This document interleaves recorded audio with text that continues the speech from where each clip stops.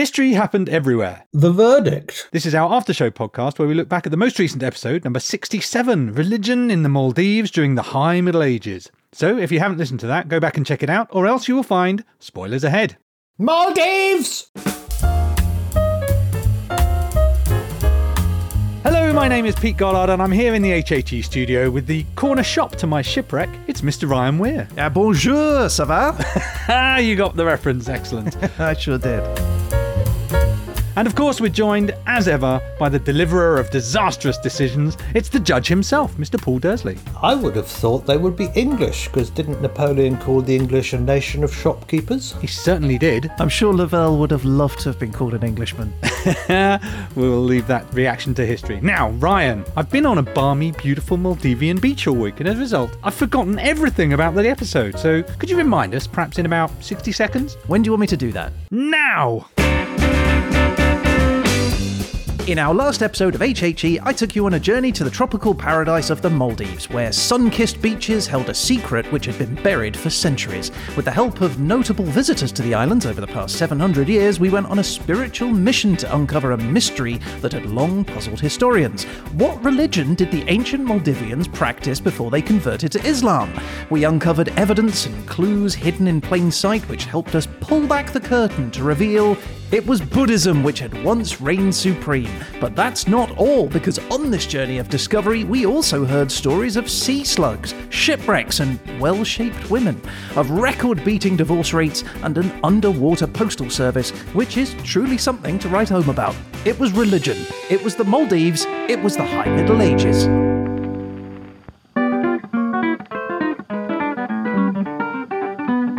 That was last week's episode done, summarised nicely, nice one son. Now we're over to young Dursley, who's gonna tell you what he thought of thee. He'll take you apart without any care, he's the lovely Paul Dursley, the lovely Paul Dursley.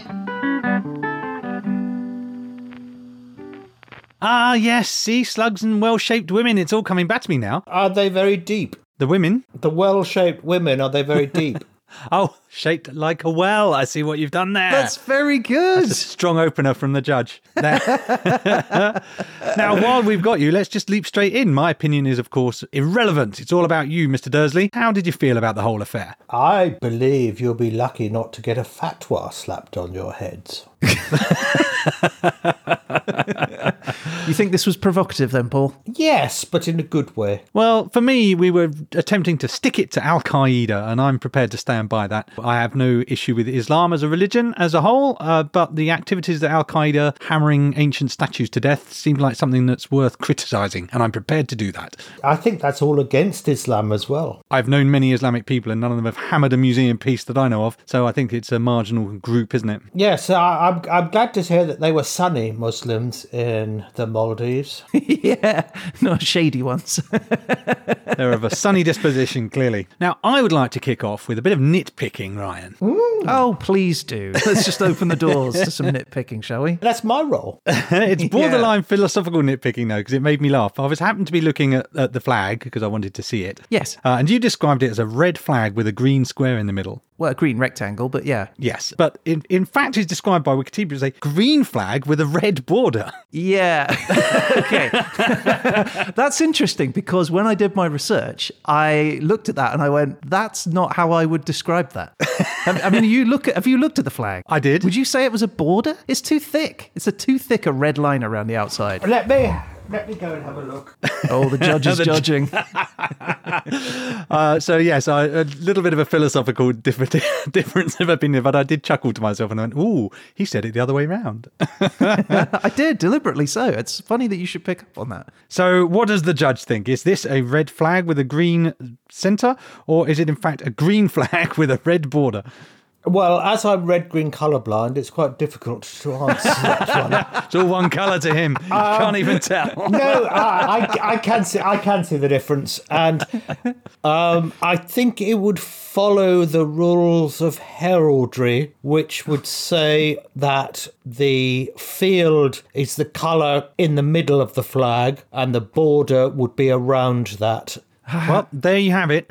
I knew what you meant anyway, but I also want to bring a bit of a mea culpa, an apology to the people of the Maldives, because I also, when I was drifting through looking at things, I came across a version of the Maldivian national anthem that was a little bit faster than the version that we played on the show, and it was much better. I really liked it when it was played faster. So I think I may have done them a disservice by saying it was a reasonably ordinary national anthem, because when played a little bit faster, I really enjoyed it. Oh, right. Perhaps we could have a little section on national anthems played fast and see what they sound like. Speed them all up, see which sounds most like the Benny Hill music.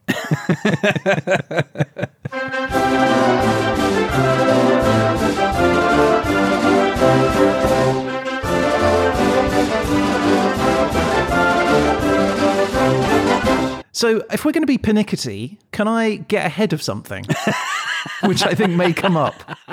Yeah. Go ahead. So it crossed my mind during this episode on religion that the judge, in his eternal wisdom, might point out that Buddhism isn't in fact a religion. Ooh. I think I already have. Yeah, because we had talked about this in previous episodes, I think in our Bhutan episode, where there is a question mark over whether or not Buddhism is a religion or a philosophy or indeed just a way of life. If you search world religions, you're going to find Buddhism listed in there, and Buddhism can be practiced as a religion, but it's not what the Buddha taught. The Buddha wasn't a god. You're not required to have more faith in the Buddha than you do in yourself. They say that his power lies in the teachings. Buddhism is a science of the mind, a way of exploring how we think, feel, and act that leads us to profound truths about who we are. So in that way, Buddhism is a philosophy of life. I challenge the word science, but I believe you are generally correct. But others argue that a religion is a philosophy that posits a path towards experiencing ultimate reality and the potential for personal transformation. Let me help you out here, Ryan, because you've claimed it's a religion, and I'm going to back you up. And I'm going to back you up with the incontrovertible fact that when I did an O-level, which is an exam that no longer exists, that's how long ago it was that I was at school,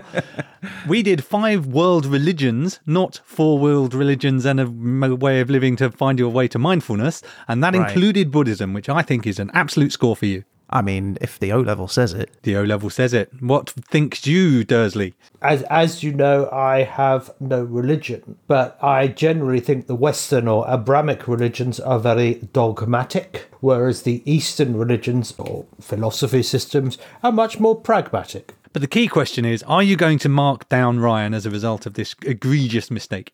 Let's say it's in the balance. You sit on that, Ryan. We'll move on to something else after this.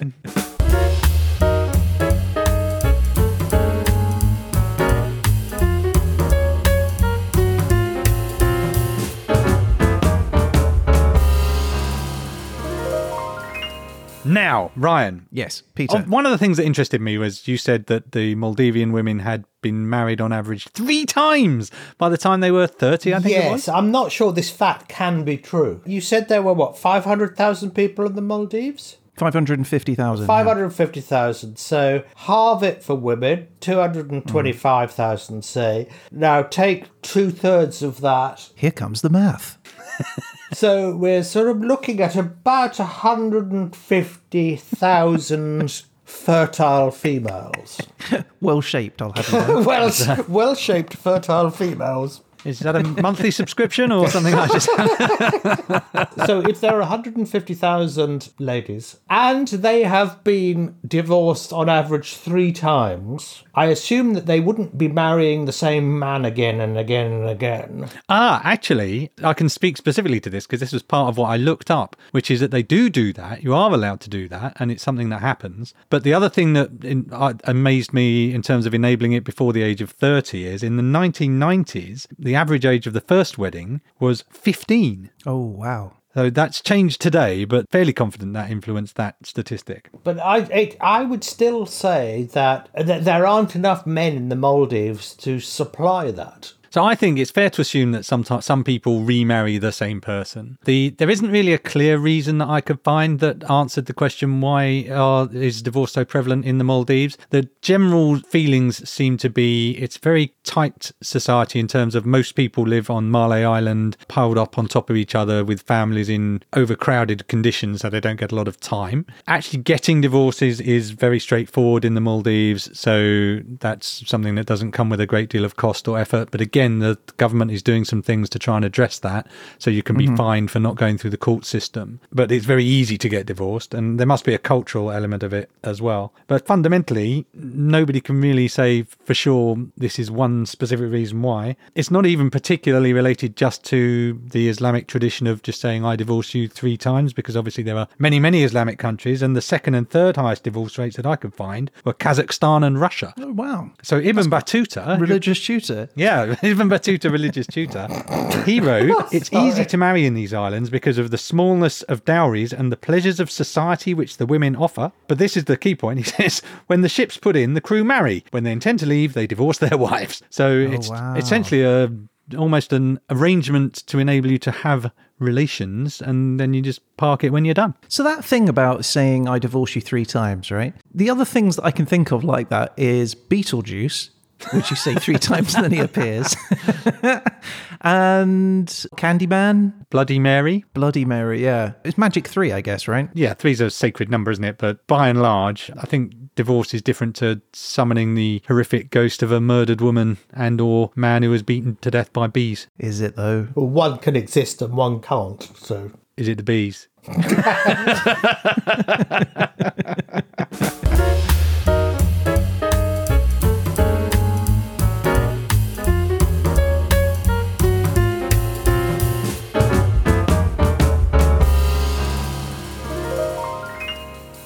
All right, so Pete, look, talking about marriages and divorces and stuff, one of the things that I spoke about in the episode is where did the original settlers come from? But one of the things that I wanted to talk about was genetic testing, which obviously hadn't been done in the past, but can now be done. And in 2013, a group of researchers conducted a test on 141 Maldivians to see if there were any genetic links between the Maldives and any other parts of the world. And the results I thought were pretty fascinating. So the data shows that there is a strong genetic connection between the Maldives and mainland West or South Asia. Interestingly, though, the researchers also found a subtle genetic difference between different parts of the Maldives, and the difference didn't seem to be related to how far apart the areas were or what language they spoke. One thing the researchers did notice was that there was less genetic diversity and less gene flow between different atolls, the different islands within the Maldives.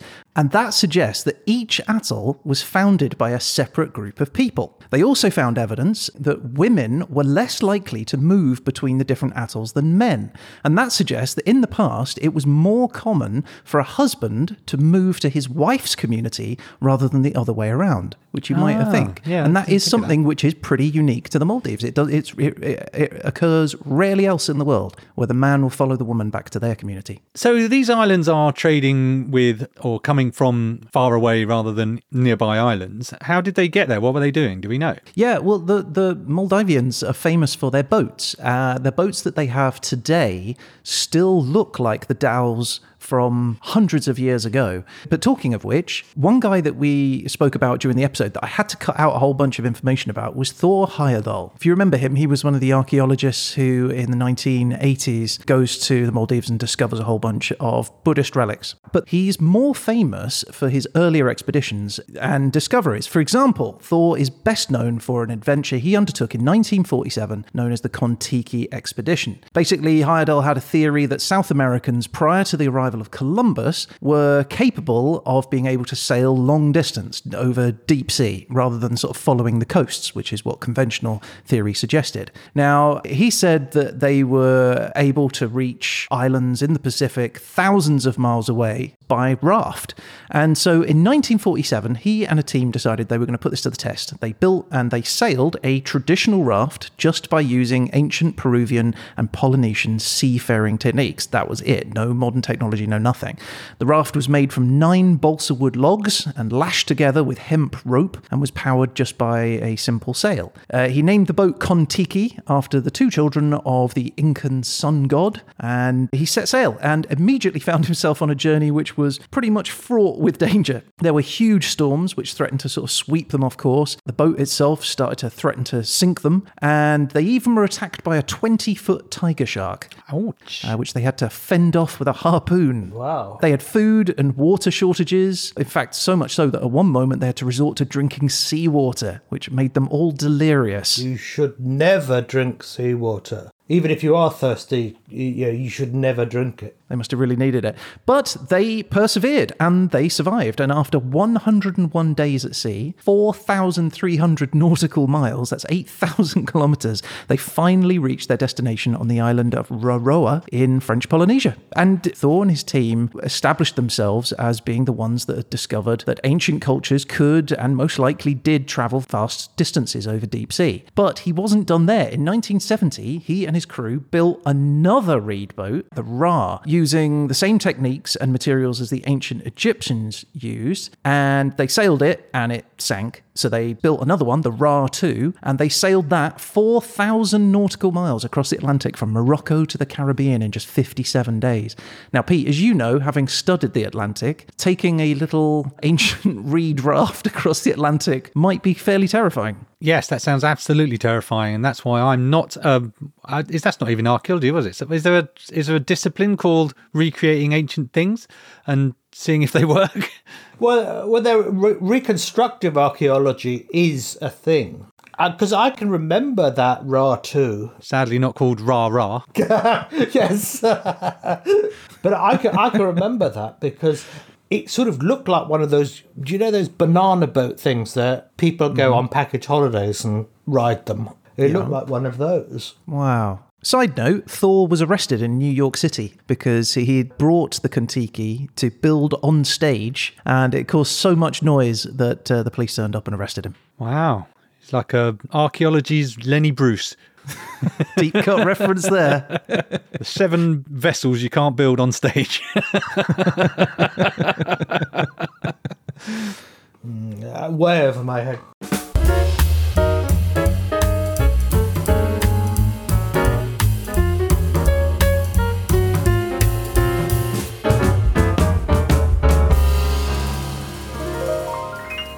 So, Ryan, I have another thing that you lured me in with your worm of knowledge. This is your man, Roger. Oh, King Roger II? Yeah, well, specifically the Tabula Rogeriana. Yeah. I loved it when you were doing that because it's so stupid, but you cannot keep a straight face. It has real Free Roderick vibes to it, doesn't it? But I was more interested in this gigantic silver map, to be honest with you, this 2-meter disc. Yeah, it's incredible, isn't it? A writer from way back, he was an Islamic writer, said that Roger had silver with a weight of 400,000 drams brought to him. From this, he used only a little more than a third of the silver, and the king let him keep the rest as a reward. So I guess the message there is if you're making something out of gold and someone gives you a ton of gold, just use a bit of it. The rest's all yours, no problem. Nice. But that wasn't the thing that really interested me. That's rarely an issue for me, by the way, Pete. I mean, it's a great bit of advice, but I'm not sure it's going to ever factor into my life. Your Etsy store might catch on yet, don't worry. So here's a couple of things that I found interesting. One was that Idrisi calculated the Earth as a circumference of 23,000 miles. Incredibly close. Incredibly closely, right? And he knew it was a sphere. So our modern flat earthers are so wildly out of date that even this guy was well aware that it was a sphere. And he wrote it was stable in space like the yolk of an egg, which I thought was a rather nice image. But it had already been proven in Roman times that the Earth was a sphere, wasn't it? So it was a rediscovery of it. Was it Eratosthenes in Alexandria who used a stick in Alexandria and further down the Nile, and the difference in the angle he managed to work out what the circumference of the Earth was? Fine, if you've got a stick. What about the sticklers, eh? They've got no chance. The other a couple of things I thought were interesting about his maps were, one, the middle of the map was Mecca, as you might expect, or might not be surprised by anyway. The other thing was interesting that he had north at the bottom of the map. He'd inverted our traditional version of the map. And the final thing was that I guess his original maps, the paper ones and the silver one, are long lost. What we have is some later copies of the paper maps. But a group called the Factum Foundation recreated the silver disc, and now there is a new silver 2-meter wide disc. It goes on tour sometimes. They take it out and parade it around places. But I couldn't find where you could see it today. I think it's generally kept in storage somewhere. But next time it's out and about, I'll let you know. Yeah, no, that's great. I'd love to go and see that. It sounds awesome, doesn't it? It looks great. It looks kind of like a moon.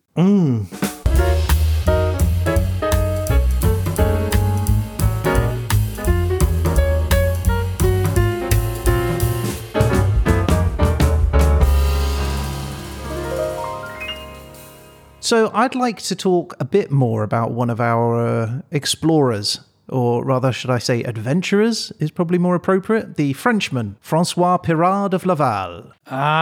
He wasn't on the croissant, was he? But he was near it. He was on the Corbin. So I ended my little story after him having been arrested by the Maldivian Sultan and then him escaping and getting back to France. And that was where I left the story. But the story continues. So after returning to France, Pirard continues working as a sailor and as a navigator. And in 1612, he joins a trading mission to Brazil, where he spends a year there and he has some pretty fascinating experiences. Well, what was the boat he was on? Was it the Brioche? For example, Pirard writes about the customs and traditions of the Tupinamba people. Now, this is a tribe that he observes practicing cannibalism. And in one account, he describes how the Tupinamba capture their enemies in battle and bring them back to their villages. And once there, the captives are tied to stakes and left to die slowly over several days. After they die, the Tupinamba then remove their heads and limbs, roast them over a fire, saying that the Tupinamba would sing and dance around the roasting bodies, then they would eat the flesh, which was considered a delicacy, with the tastiest meat being reserved for the most honoured members of the tribe. And I guess that would be the buttocks. I guess so, probably. So then what did he do? Open a shop selling human condiments? Yeah, I was waiting for that. Interestingly, though, he says that the cannibalism wasn't due to hunger or necessity, but rather it was used as a form of ultimate humiliation, a way of degrading the enemy and demonstrating their own power and dominance over them. But again, it is worth stressing that Pirard has been accused of exaggeration in his writings. But it is true. I did look it up. There were cannibalistic tribes in Brazil during the 17th century. So it is possible that he certainly did witness something along those lines.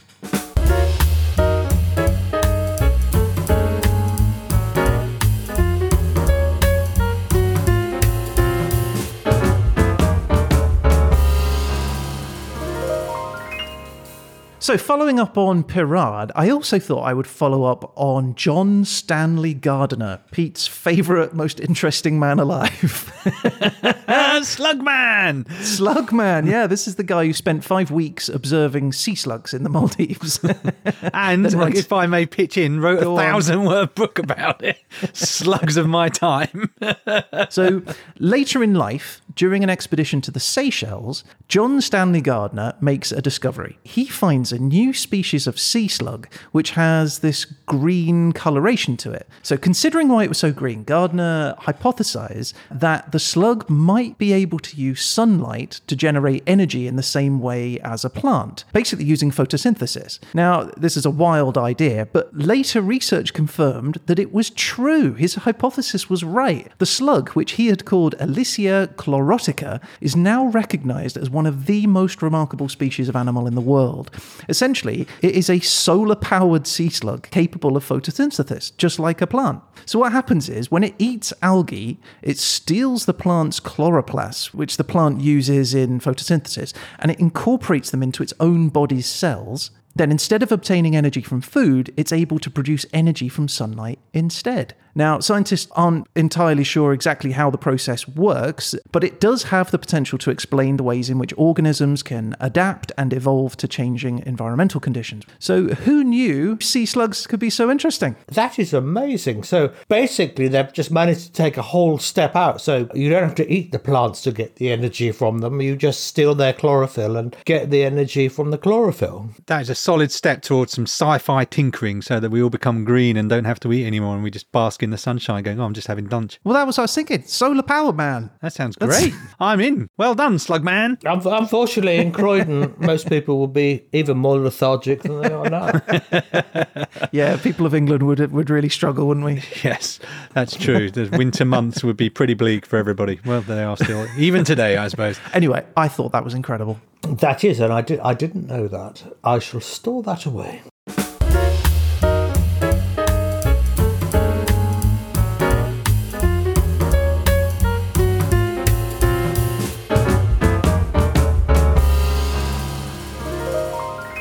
Well, Ryan, I thought it was an excellent episode, but I think there comes a point, Ryan, where we have to actually face the music. And it's now. We've come to the end of the line. It's time to step into the dock and prepare to face the people's judge. I'm ready. Judge Dursley, are you ready to give your verdict? Yes, I am. So will the defendant please rise? I have risen. Your Honour, as ever, we shall start proceedings by asking for your verdict on the factual content of the show. Well, you didn't really stick to your time period. You were sort of vicariously using the time period by working out what had actually happened there by what things were said later on. Is that a negative? Probably not. I think that's a good piece of work. So I will give you B+. Yay! It was fact-packed, I have to say, so I'm in full agreement with that. Now, next comes the entertainment value. Did you find yourself entertained, thrilled, spilled, enjoyed, laughing, crying? How did you feel? I'm afraid I can't score this quite so highly because the thought of Pete in a bikini was going around my head. It's the thought of his hairy legs in tights. That's what does me in. In the Maldive heat. I mean, come on. Don't put that image in my head. Worst husband ever. So unsupportive. I did like your sketches on this one. I will give you a C+. And the final factor is, of course, the Dursley factor. It's a bit of a mystery. No one knows what it is, but that X factor that tickles your funny bone or your ribs or whatever needs tickling. What did you think, Paul? I thought this was an interesting episode, and I'm using interesting in the positive sense. So I think I will give Ryan C+. Okay, so the categories are in, looking relatively positive, and now it's time, of course, for the final verdict. Ryan, before the judge passes the verdict, you have an opportunity to enter a plea. If you choose to do so, please make your plea now. Yeah, I don't want to make a plea, but I do just want to say that I really enjoyed doing this episode. The Durslator was so kind to me, and there was a tremendous wealth of information and a fascinating mystery at the heart of it. This was as good as an episode of HHE as I think that I could possibly do. Alrighty. Your Honour, the defendant stands before you. Have you reached a verdict? Yes, I have. In which case, most respectfully, I ask for your ruling. Ryan, I think for this episode in the Maldives, I will give you straight B. All right. That's a good Thank grade. you, Judge. Well done, Thanks, Ryan. Judge. Any comment, any speech you'd like to make? Yeah, thanks, Judge.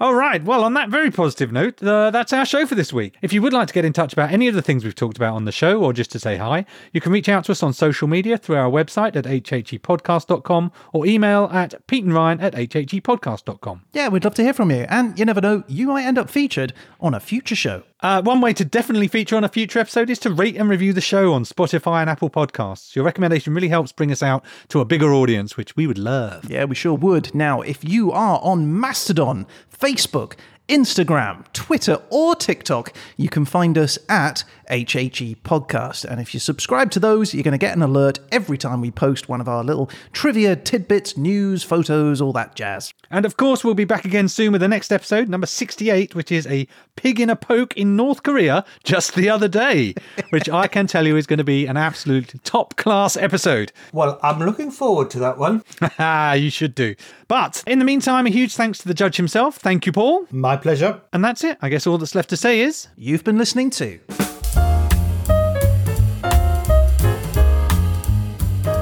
One fact that you didn't mention was it's in both hemispheres. Oh, I didn't mention that. You're right. That's a good fact. Because it actually just crosses the equator. I quite like island nations, so I looked it up, and you looking at Mali, it's one of this. Is it Pete, you'd know this one. Is it an ecumenopolis? Oh, I don't know. Why only Pete? Why are you asking me? I think it's a word that means like the whole island is built up. There is no area of green space apart from, little parks and things. But it just it's so densely packed. It's like the whole island is a city. Like that city planet on Star Wars, Ryan. Coruscant, yeah. If you've got a sec, look it up. I think that's the word. But sort of looking at it, but then you sort of see all of this, and then you notice the biggest open space in the whole of Male is the airport. Oh, yeah, that makes sense. And it looks like it's been built on reclaimed land as well, because it just sort of sticks out of the side of the main island. It looks absolutely amazing. It must be annoying, though, being in the Maldives when it's like north and south of the equator, because you've got like the plumbing must just be a nightmare. God. Some going some way, some going the other way. You're baiting him for a bad grade here, I know Ryan. you're trying to wind me up, but you're winding your grade down.